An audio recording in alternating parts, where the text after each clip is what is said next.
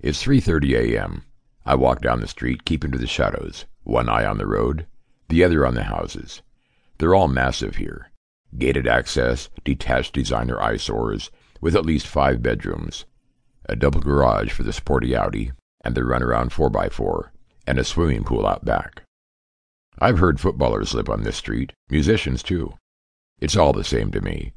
I don't care if they play for Manchester United or own a shipping company. They've all got money burning holes in their pockets it's my job to relieve them of. I've been doing this for 10 years now, and I've never been caught. Seen some crazy things, too. I broke into one house in Liverpool, and there was a dead horse lying in the middle of the living room floor. I kid you not. Spooked me so much, I stopped for a while. Thought I'd never go back. I never take more than I need, and I never rob from people who can't afford it.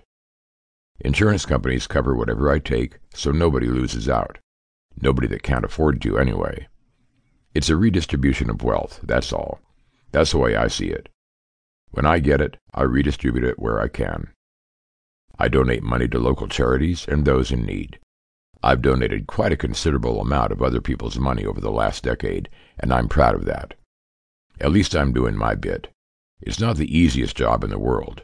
I'm up all night creeping around. I work alone, so I never get to socialize with colleagues, and I never know how much I'll get paid, although I've admittedly gotten better at estimating over the last few years. When people ask me what I do, I tell them I fit alarm systems to houses, which is what I used to do, and what got me into this.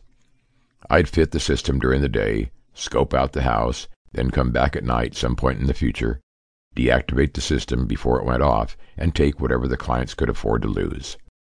It's a career that doesn't garner much interest, which suits me fine, because I don't want people poking their noses into what I do any more than is necessary. I'd really like to tell people I rob from the rich and give to the poor. That's the kind of thing that women throw themselves at you for, but I just can't take the chance. One of the great things about the job is the women, actually.